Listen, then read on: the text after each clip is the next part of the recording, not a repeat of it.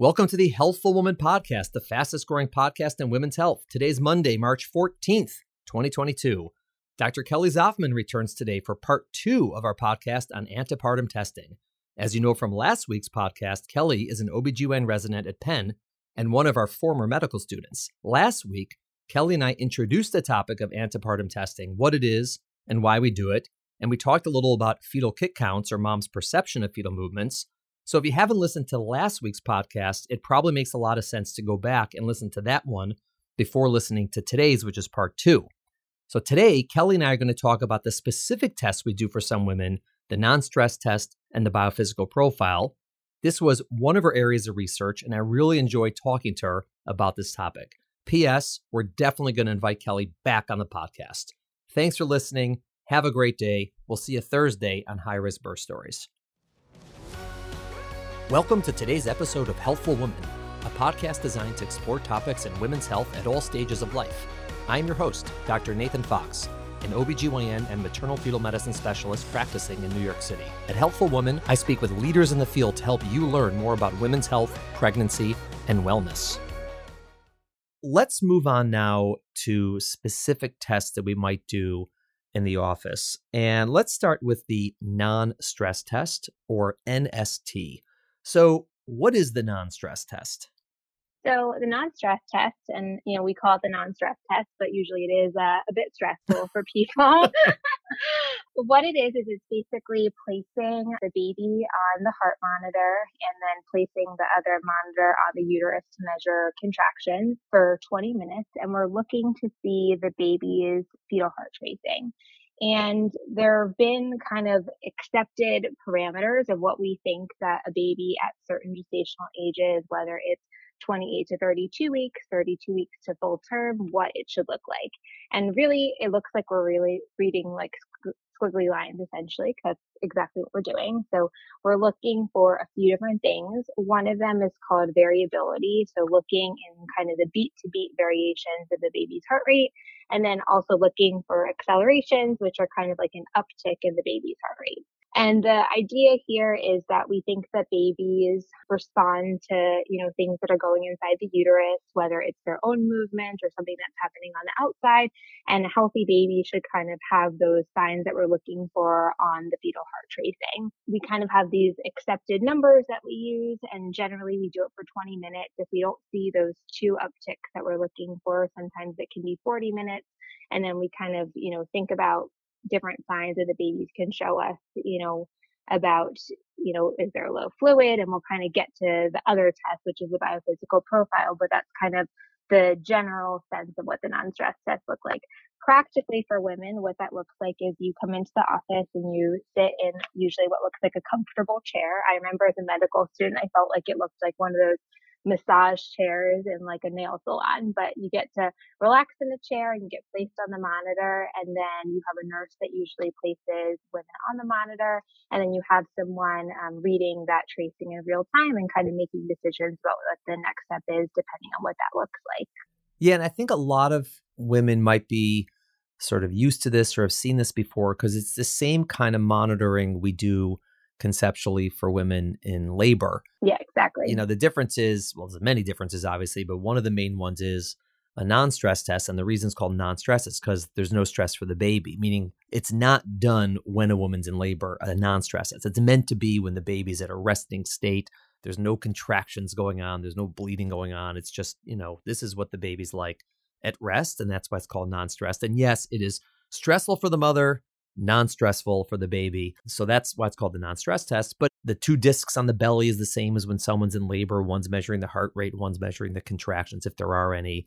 And it's really interesting because, you mentioned the word squiggly, which I love. That's my favorite word for non-stress tests and monitoring in labor. The principle is that, let's say we measured someone's pulse over time, right? You have a little pulse monitor and it's beating and your pulse is 80. So it's 80, 80, 80. And you're just sitting there at your desk doing work or watching a movie or reading a book, whatever. It's basically going to be the same continuously. So if you chart it over time, it'd be a flat line at 80, right?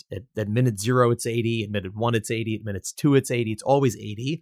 Now, if you, let's say, got up and went for a jog, it'd be 140. And maybe if you're sitting and someone dunked you in an ice bath, it would go down to 60, but basically it's going to be the same. And that's normal for adults. But fetuses don't do that because the fetal brain is still developing. And so there's this push and pull on the heart rate. Part of the fetal brain's making it faster, part of it's making it slower. And so the fetal heart rate at rest is not just, first of all, it's faster. It's not 80, it's between 120 and 160 usually, or 110 and 160, but it's also all over the place, right? It's 120 at 1 second, then it's 140, then it's 130, then it's 125. And so it's all over the place. And that's a healthy sign. And in fact, it's the opposite of adults. If a fetal heart rate is like 120 and just continuously at 120 beats a minute, even though it's beating, right? Baby's alive, heart rate's beating fast, 120, that's not a good sign because that's a sign that there's low oxygen to the baby. So when we do this test, and we see a squiggly line, we have pretty high confidence that the baby's getting oxygen because that's what's supposed to happen. And then when you mention about the heart rate jumping up, these accelerations, that's sort of like, think of you, if you see a newborn just lying there and occasionally they just sort of like startle and they sort of like, move, and their heart rate jumps up. And that's true with fetuses. They're supposed to do that also. It's a sign of good oxygen. So if you see a squiggly line and you see the heart rate jump up, we're highly confident the baby's getting enough oxygen. But the non-stress test won't tell you anything usually about is the baby getting enough food or water, right? Right. Exactly. And that's kind of where the biophysical profile comes in. Right. So the non-stress test is used and it takes at least 20 minutes up to 40 minutes. And again, if it's reassuring, it's great. But if it's abnormal or not reassuring, the problem is most of the time that baby's still fine. Because if babies are sleeping, all right, and their heart rate's there and it's just not jumping up, most of the time the baby's still okay, but we have to move to the next step. The next step after a non-stress test is usually what we call a biophysical profile. And some people just start with the biophysical profile, which we'll talk about. So what is the biophysical profile, the BPP? So the BPP is sort of based on ultrasound. So now we've moved from, being on the monitor to an ultrasound portion of the test. And what we're looking for is a few different signs that can give us a little bit more information about how the baby is doing in terms of its, receiving oxygen and fluid from the mom. And so we are looking for a few different things. One of them is the baby's movement. So we're looking for big movements of the baby flexing and extending its spine. We're looking for tone, which we can also look for in movement and the baby doing small movements like opening and closing its fist. We're looking at the fluid around the baby. And then one of the coolest things I think is looking for fetal breathing, which I think can be confusing for patients. So babies aren't, obviously getting their oxygen through breathing on the inside. All of that is coming through the placenta, through the umbilical cord, and from mom to the baby, like we talked about. But babies do have muscles like the diaphragm, which they start to practice using on the inside. And so that practice breathing can look like babies are actually breathing, but obviously that's not how they're getting their oxygen. But those are kind of the signs that we look for to tell us that baby is, getting that amount of oxygen and fluid to tell us that it's doing well in there. The cool thing is that hiccups actually count as breathing, which I think is fun. But you get 2 points for each of those things. I'm not exactly sure why everything is 2. I guess somebody wanted their baby to be a perfect 10, but you get 2 points for each of those things. And then the non-stress test also counts as 2 points. So you get overall those 5 things that we talked about. Each of them is 2. And so perfect score is 10 on the biophysical profile. And you get 30 minutes for that ultrasound.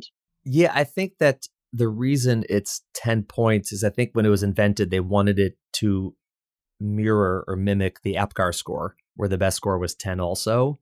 And so they did 5 things, 2 points apiece. The odd thing is you can't get a 1. You get a 0 right, or a 2. There's no half credit. So it's right. So the scores are either 0, 2, 4, 6, 8, or 10.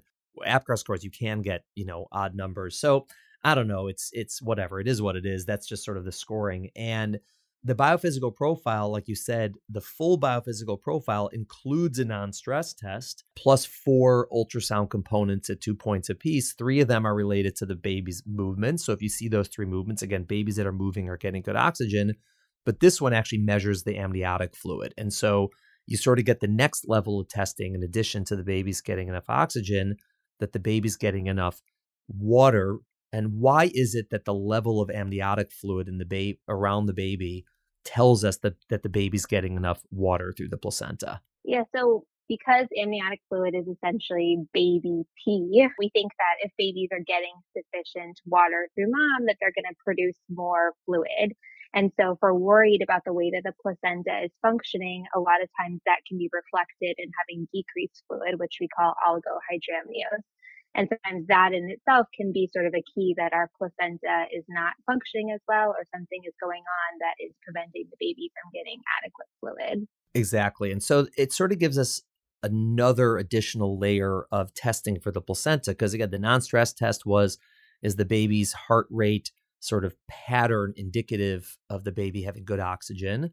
And when we do the movements, again, same thing. A baby that's moving well is because the baby's well oxygenated.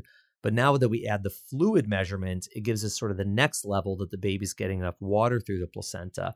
What you mentioned about breathing is really interesting. And I always tell women the same thing. I'm like, your baby's an underwater creature, right? Inside. They live underwater. They don't need to breathe. They're like the deep sea divers with like the hose oxygen. It comes into their belly button.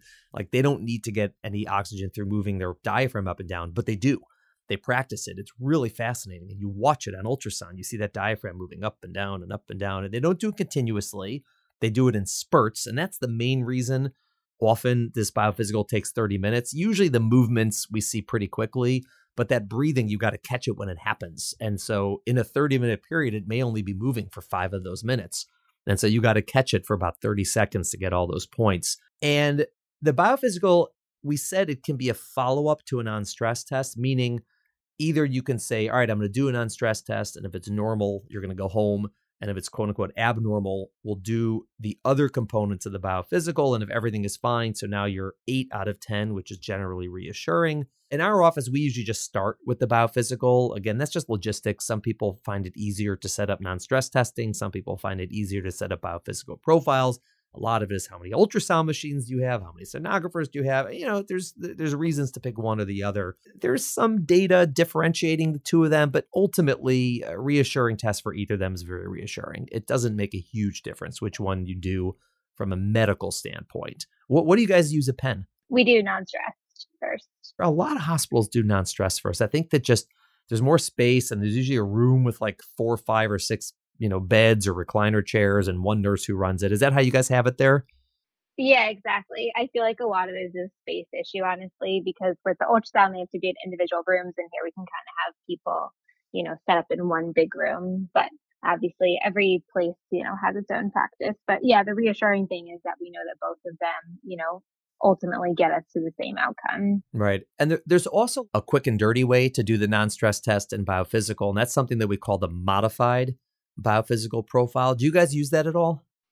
We do, yeah. Yeah. So so explain what the modified biophysical profile is. So with the modified biophysical profile, I think people do it a little bit differently, but I think that because the fluid is really that piece that you don't get from just the non-stress test alone, you can do the non-stress test and do like a fluid measurement to give us kind of a quick and dirty sort of indication that both from the fetal heart tracing that things are doing well, and then also from a fluid standpoint that things are looking good. So often our patients will get twice weekly non-stress tests, and then once a week we'll do a check of the fluid as well. And if babies happen to be breathing or moving during that point, they'll get points for that too, but they won't spend extra time doing that as long as the non-stress test looks good. Yeah, because it's easier to check the fluid. Like if you're doing an ultrasound, it's pretty easy to measure the fluid because you don't need the baby to do anything, right? Just go in there, right. You find the fluid pockets. Either you measure 1 pocket, or you measure 4 pockets. There's different ways to do it, and we have our podcast on fluid. We'll talk about that, but it's not complicated to measure the fluid, and so you can really have anyone. If the non-stress test is normal and the fluid looks good, it's almost the same thing as getting a full 10 out of 10 on the biophysical, because if you have those accelerations on the non-stress test, you're basically 100% sure the baby's moving to some capacity because they move during those accelerations. So that's why it's called modified. It's almost like doing a full biophysical profile without having to spend 30 minutes on an ultrasound machine, potentially. I think a lot of places do that because, like you said, from the non-stress test, you couldn't really assess the fluid, but with the modified biophysical or the full biophysical, you can. Now, in all of these scenarios, we have not mentioned any way to assess if the baby's getting enough food. And so how do we do that? Yeah, so that really comes with growth ultrasound, which, carries its own host of things. But essentially, you can do a growth ultrasound where you are measuring different sort of parts of the baby. You measure two different measurements in the head, a measurement of the baby's abdominal circumference, kind of a measurement around the waist, and then also the femur length. And there are different formulas that we use, but typically people use the Hadlock formula, and that gives you an estimated fetal weight. Obviously you have to take those things with a grain of salt because all we can do is take those measurements and put them in a formula. And, there's about a 10 to 15% margin of error in either direction. So it's definitely not an exact science, but it's one way that we have to measure how the baby is growing and making sure the baby is getting, the food that it needs from the mom. Because there's that margin of error, we don't want to do them too close together because we could, if we do an ultrasound one day and then do one the next week, we might see that the baby is like shrinking or something, which does not happen, which would make people really worried. But really, it could just be that, we measured, a teeny bit off here, a teeny bit off there. And then because of that, we're still within that margin of error. So I think lots of times women are like, oh, why aren't we measuring the baby more often? And it's really because we want to give that time for baby to grow so that we can really see significant differences and tell us about how the baby's growing in terms of its trajectory. Yes, I think pretty much anybody who's going to be undergoing this antepartum fetal assessment is also going to be getting some form of a growth ultrasound at some interval. And like you said, it's going to be less frequent than the testing. So whether the testing is once a week or twice a week, checking the baby's weight is every 2 weeks, 3 weeks, 4 weeks, 8 weeks, something in that range. But that's the way we assess how the baby's getting enough food. So that covers food, water, and oxygen. Now, there's a couple of other tests that are done less frequently, something called a contraction stress test or a CST. So what's that? So what that is it's kind of similar to the non-stress test, but here we're actually doing things to bring on contractions. And so typically, I don't know how actually they do it at Mount Sinai, but at Penn, what we do is we'll admit women to labor for and either use nipple stimulation or Pitocin to bring on contractions and then basically see how the baby does with those contractions. And what you're looking for is sort of dips in the heart rate with contractions. That would be sort of a sign that baby is not tolerating the contractions as well. And then depending on, sort of the clinical scenario and the gestational age, you might actually think, maybe it's actually time to deliver the baby. So like we said, for the non-stress test, the baby is under no stress. We're just kind of seeing how it's doing in its natural environment. But here we're actually putting a stress on the baby. And oftentimes that tells us a little bit about the way the placenta is functioning. So if we're sort of worried that a baby is not really going to tolerate contractions, sometimes that tells us that maybe it's time to deliver the baby. And, sometimes we're able to still, recommend an induction, but obviously knowing that if the baby is already showing a sign of some trouble with tolerating contractions, there is a little bit of a higher risk of a C-section, or depending on what's going on, sometimes we might even outright recommend a C-section depending on the situation. So in that, situation, we're a little bit, concerned that if there's some issue with the placenta, typically a baby's able to tolerate contractions just fine. But if we're already worried about the placental functioning and now you add a stress on top of that, sometimes babies just aren't able to tolerate that as well.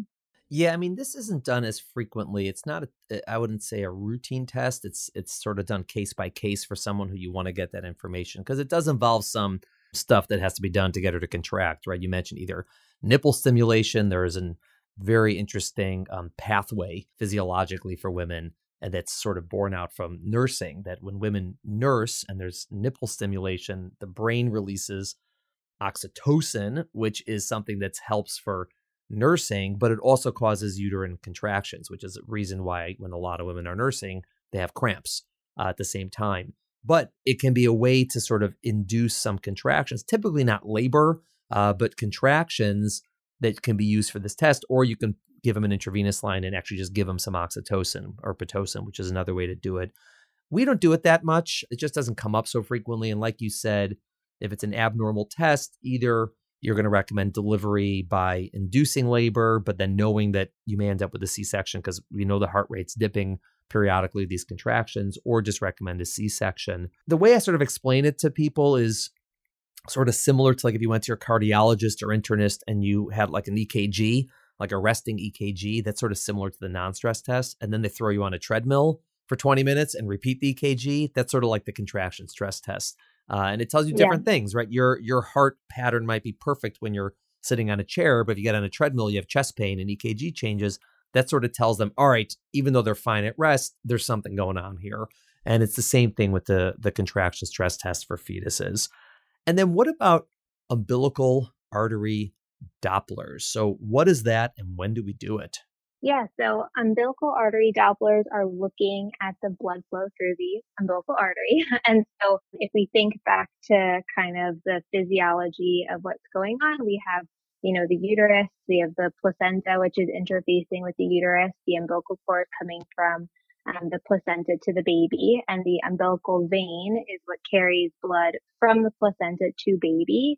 And then the umbilical artery is what carries blood from baby back to mom. And looking at the umbilical artery tells us a little bit about what's going on with the placenta. So normally the placenta is a kind of low resistance system. And so baby is able to very easily bring blood from itself back to mom, and there's no resistance. As that resistance increases, the umbilical artery starts to show us changes. And so really what we're doing is we're looking to see how the placenta is functioning.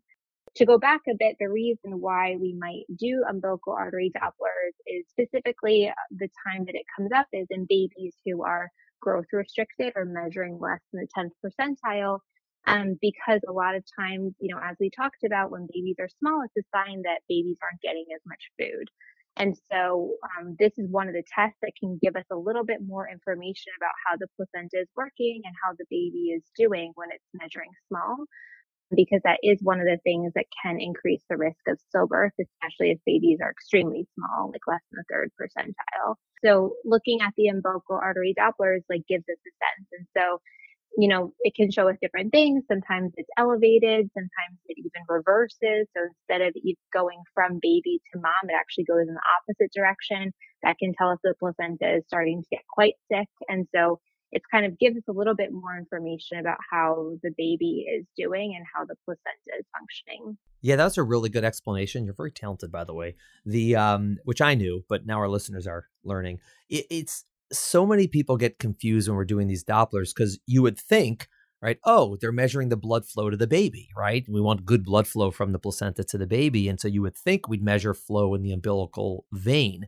but we don't. It's the opposite. We're measuring blood flow from the baby to the placenta. And like you said, the reason we do that is it's a really good test of the placenta because we're not really doing it to test the baby. We're doing it to test the placenta. And so if the placenta is really healthy, the blood's just going to flow right through it like a sponge. And we can see those patterns. And if it's going to be an unhealthy placenta, we see that sort of back up that resistance like you talked about. And again, this is not a primary type of test we do for fetuses. And really, we almost never do it unless we're worried about the baby's growth. It's not done like because a woman just has diabetes or high blood pressure or twins or something like that. It's really meant to be done in a setting of if the baby's measuring small. But it's something that sometimes women will get, once a week or twice a week based on the specific circumstances. Now that we've covered all the tests, in general, what happens if it's normal, reassuring? And then the second question is, what happens if it's not normal?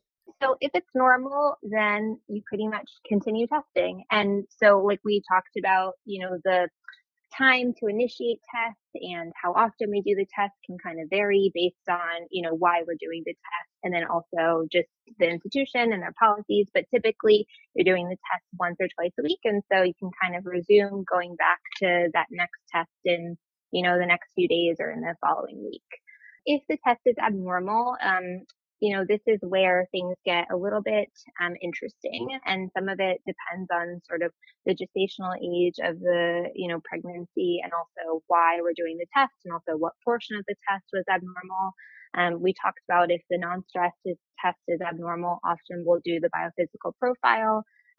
Also, if the biophysical profile is abnormal, sometimes we'll do the non-stress test. But generally, if a baby is full term and we're seeing things that are abnormal, a lot of times the recommendation will just be delivery because we're already starting to see signs of maybe a placental issue, or maybe the baby's heart rate is showing us signs that maybe there's an issue with oxygenation. And so a lot of times the, recommendation will be delivery. The tricky thing is when we're not full term, of course, we don't want to deliver babies unnecessarily. Things like, preterm delivery carry their own host of issues. But if we're really seeing signs, sometimes we might even recommend delivering earlier, or we might recommend, keeping a woman on the labor floor for additional monitoring, maybe doing a growth ultrasound if she hasn't had one in a while. That could explain sort of some of the changes that we're seeing. But a lot of times it'll depend on sort of the reason why we're doing the test, and then also the gestational age that, you're getting that abnormal test result. Right. And also how abnormal it is, right? There's things like Right. on a biophysical, if it's everything's perfect, but we don't see the breathing, almost always everything's fine, right? You do this, you do that, and it's usually okay. But if the baby's like totally not moving and the fluid is low, that's a very serious situation. And so in those situations, you may deliver even preterm. So there's a lot of variation in this. And it's generally, like you said, based on how far pregnant are you, meaning how big of a deal is it, quote unquote, to deliver, and how abnormal is the testing. And one of the things you mentioned is so true. And you said this earlier as well, that one of the difficult things about this is, let's say someone comes to my office and she has hypertension and she's getting, weekly testing for this and everything's fine, everything's stable. And in the 38 weeks, we notice an abnormality in the biophysical or non-stress test. Again, nothing major, but something. And we make a decision. All right, you're 38 weeks. We were going to induce you next week anyways. Let's do it now. We induce you. And everything comes, you induce the labor, everything's fine. She delivers and the baby's healthy. We don't really know, did we do that unnecessarily, right? Was it a false scare and everything was fine and we're just being, like annoying doctors? Or did we save the baby's life?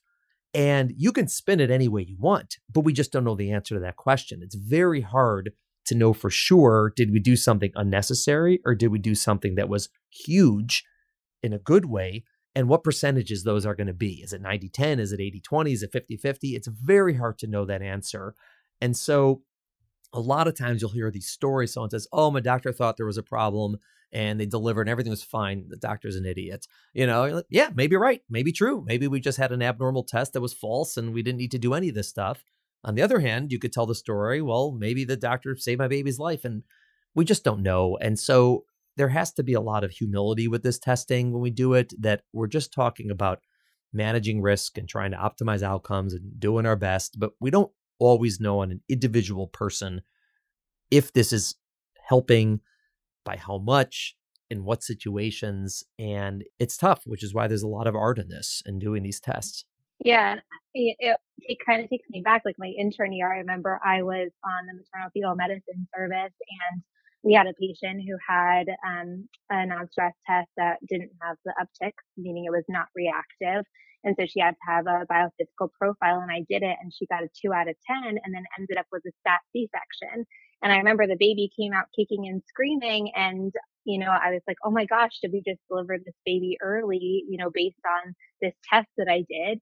And the problem is that you just never know. You don't know, like, you can only know what happened in that moment. You can't kind of see the alternate universe of what would have happened if you kept someone pregnant. So I think it's, like you said, it's kind of like humbling and also tricky, to be able to make these recommendations off of, just the information that you have in front of you. Right. But it's also part of the reason we try not to do these tests, except for women who have risk factors for stillbirth, because if you start doing them routinely on everybody all the time, you're going to sort of, for sure, build up enough false scares that you are going to be delivering people early or unnecessarily, because there was a very low risk of stillbirth at baseline. And so we try to reserve them for women who have some increased risk at baseline. So at least there's like some logic to this, why there would be an issue. And again, that comes into all like the math and statistics behind these testing and who gets, who doesn't. But that's sort of the principle, that you start with a population that's already an increased risk, has some increased anxiety that's legitimate. And so an abnormal test probably means more than if you did it in people who just have nothing going on and everything's fine. Right. And then I think also the question comes up, when to start testing, because sometimes people say, oh, is it 28 weeks, 32, 36? And kind of the fear is that we know how, babies that are a little bit older are supposed to behave. But if you gave, an earlier baby a test, like you're basically giving a kindergartner a test that's meant for a fifth grader, we don't know if the baby doesn't do well if it's because of the baby or if it's because it was the wrong test for them. So Right. I guess it gets into like a lot of the nuances about when to start the testing and how often to do it and for who. Yeah, no, I totally agree. I think for our listeners, some of the takeaway messages are these tests are common, right? A lot of women have risk factors for stillbirth. That does not mean that there's something horribly wrong with them, but they're done commonly. There's a bunch of different tests, and which one is chosen is usually an issue of logistics, more of specifically tailoring something medically, right? Because they're pretty much have similar efficacy that we know about. And an abnormal test does not mean definitively there's a problem. It just means we either need to investigate further, or maybe you're far enough along in pregnancy that it's not worth the investigation, because we might be wrong. It's better off just delivering. And that a normal test is not a guarantee, but it's very reassuring, at least in regard to the placenta, that the placenta health at that time is normal. And none of this is supported by amazing evidence, which is why people do it differently, but it's not out of nowhere. Like, there is a lot of physiology behind this. There's a lot of research behind this. And so I wanted to talk about your study for a little bit, just what you looked at, because to plug you as a researcher, because you're awesome. And B, because it's just, again, it's an interesting way to look at something that's slightly different from what we just spoke about. So tell us what you looked at in your study. In our study, we were looking to see what the outcomes were in your ultrasound unit, where the standard of practice is to have women do once weekly biophysical profiles instead of the non-stress test. So here, our sort of perfect score is going to be an 8 out of 8 because we don't have the non-stress test component. And we were basically seeing, is this an effective way to be able to screen women? There's been a lot of data that suggests that it is, but it hasn't been done in big numbers and in this patient population. So we were specifically looking at women who were already getting biophysical profiles for maternal reasons. So we didn't include babies that were small or had other issues. We were literally looking at women who had risk factors for stillbirth, things like we talked about, like diabetes, high blood pressure, lupus, and look to see sort of what were the outcomes in those ultrasounds and in those pregnancies. And so we looked at a big number of women because, like we said, stillbirth is rare. So you need to use big numbers to be able to see these outcomes. And so overall, it was from 2006 to 2018. And we looked at 985 women who had about 4,000 ultrasounds for those maternal indications. And we looked to see, what were the rates of positive tests and what were the outcomes that we saw. So overall, in those 4,000 ultrasounds, only 16 of them were positive. So only 16 women had abnormal tests on the biophysical profile. So the rate of that positive result was 0.4%, so pretty low. And then the question was, what happened to those women? So 13 of them ultimately got delivered for an abnormal test. 3 of the women who didn't get delivered at that point had normal non-stress tests. So they had the abnormal biophysical profile. They got sent to the labor floor and had a non-stress test at that time. And so those 3 women continued on their pregnancy and delivered later on and all had great outcomes. And those 13 of 16 women who got delivered for their abnormal tests on the biophysical profile also had great pregnancy outcomes, no complications there. There were, unfortunately, we're studying a big population of women and who all have risk factors. There were 3 women who had a stillbirth. And so overall, that rate was extremely low, with 0.3%. Those women did have biophysical profiles, but they had been done.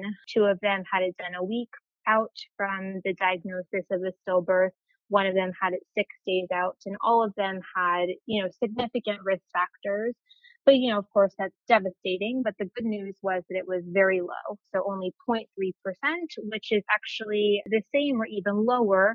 That's kind of like a false negative, if you will, where the test says that the baby, and like we said, we're not exactly testing the baby and not for all the reasons for a stillbirth, but we had signs on the biophysical profile that the placenta was working well, that the fluid was normal, and they unfortunately ended up with a stillbirth. But the good news was that it was about the same or even slightly lower than we would expect with a non-stress test. So it told us that this is definitely, a reasonable and practical way that we can do antenatal testing and still end up with really great outcomes. Now, great summary of your research. And I love that you did this study and published it. Now, when you're sort of at Penn, do people approach you and say, hey, you're Kelly Zoffman, you're the famous publisher on this topic, tell us how you do it. Does that come up a lot? Are people asking for your autographs around there? Like, how does that work? Not quite yet. But, I think that it's, helpful to look into this because, like we said, there's not a lot of really great big studies on this because women are not going to, we can't really tell people like, oh, we're not going to test you. I think this is the only really way right now that we have to say that these are, tests that we can use to promote good outcomes in women. And so I think it's really reassuring. And I think a lot of times it, is a way that we can, counsel patients. It can be really hard for them to come to all of their testing. And I think this kind of shows the importance of it because when we do the test, we end up with really great outcomes. So I think it's useful for patients to see too, like, we're not just asking you to do this stuff, because we're trying to torture you with all of your appointments, but because we really do think that it, helps us in our outcomes. Kelly, great. Thank you so much for coming on the podcast. And I want to, for having me. It's my pleasure. We're for sure going to have you back. We have to talk about growth ultrasounds because you mentioned that, and that's something you also did research on. And we both have spoken a lot about this in the past and looking at this. So we're going to do that. And I also want to commend you because, you spent a full hour plus talking to me and you successfully avoided having to decide whether you're going to call me Dr. Fox or Nady, which I love.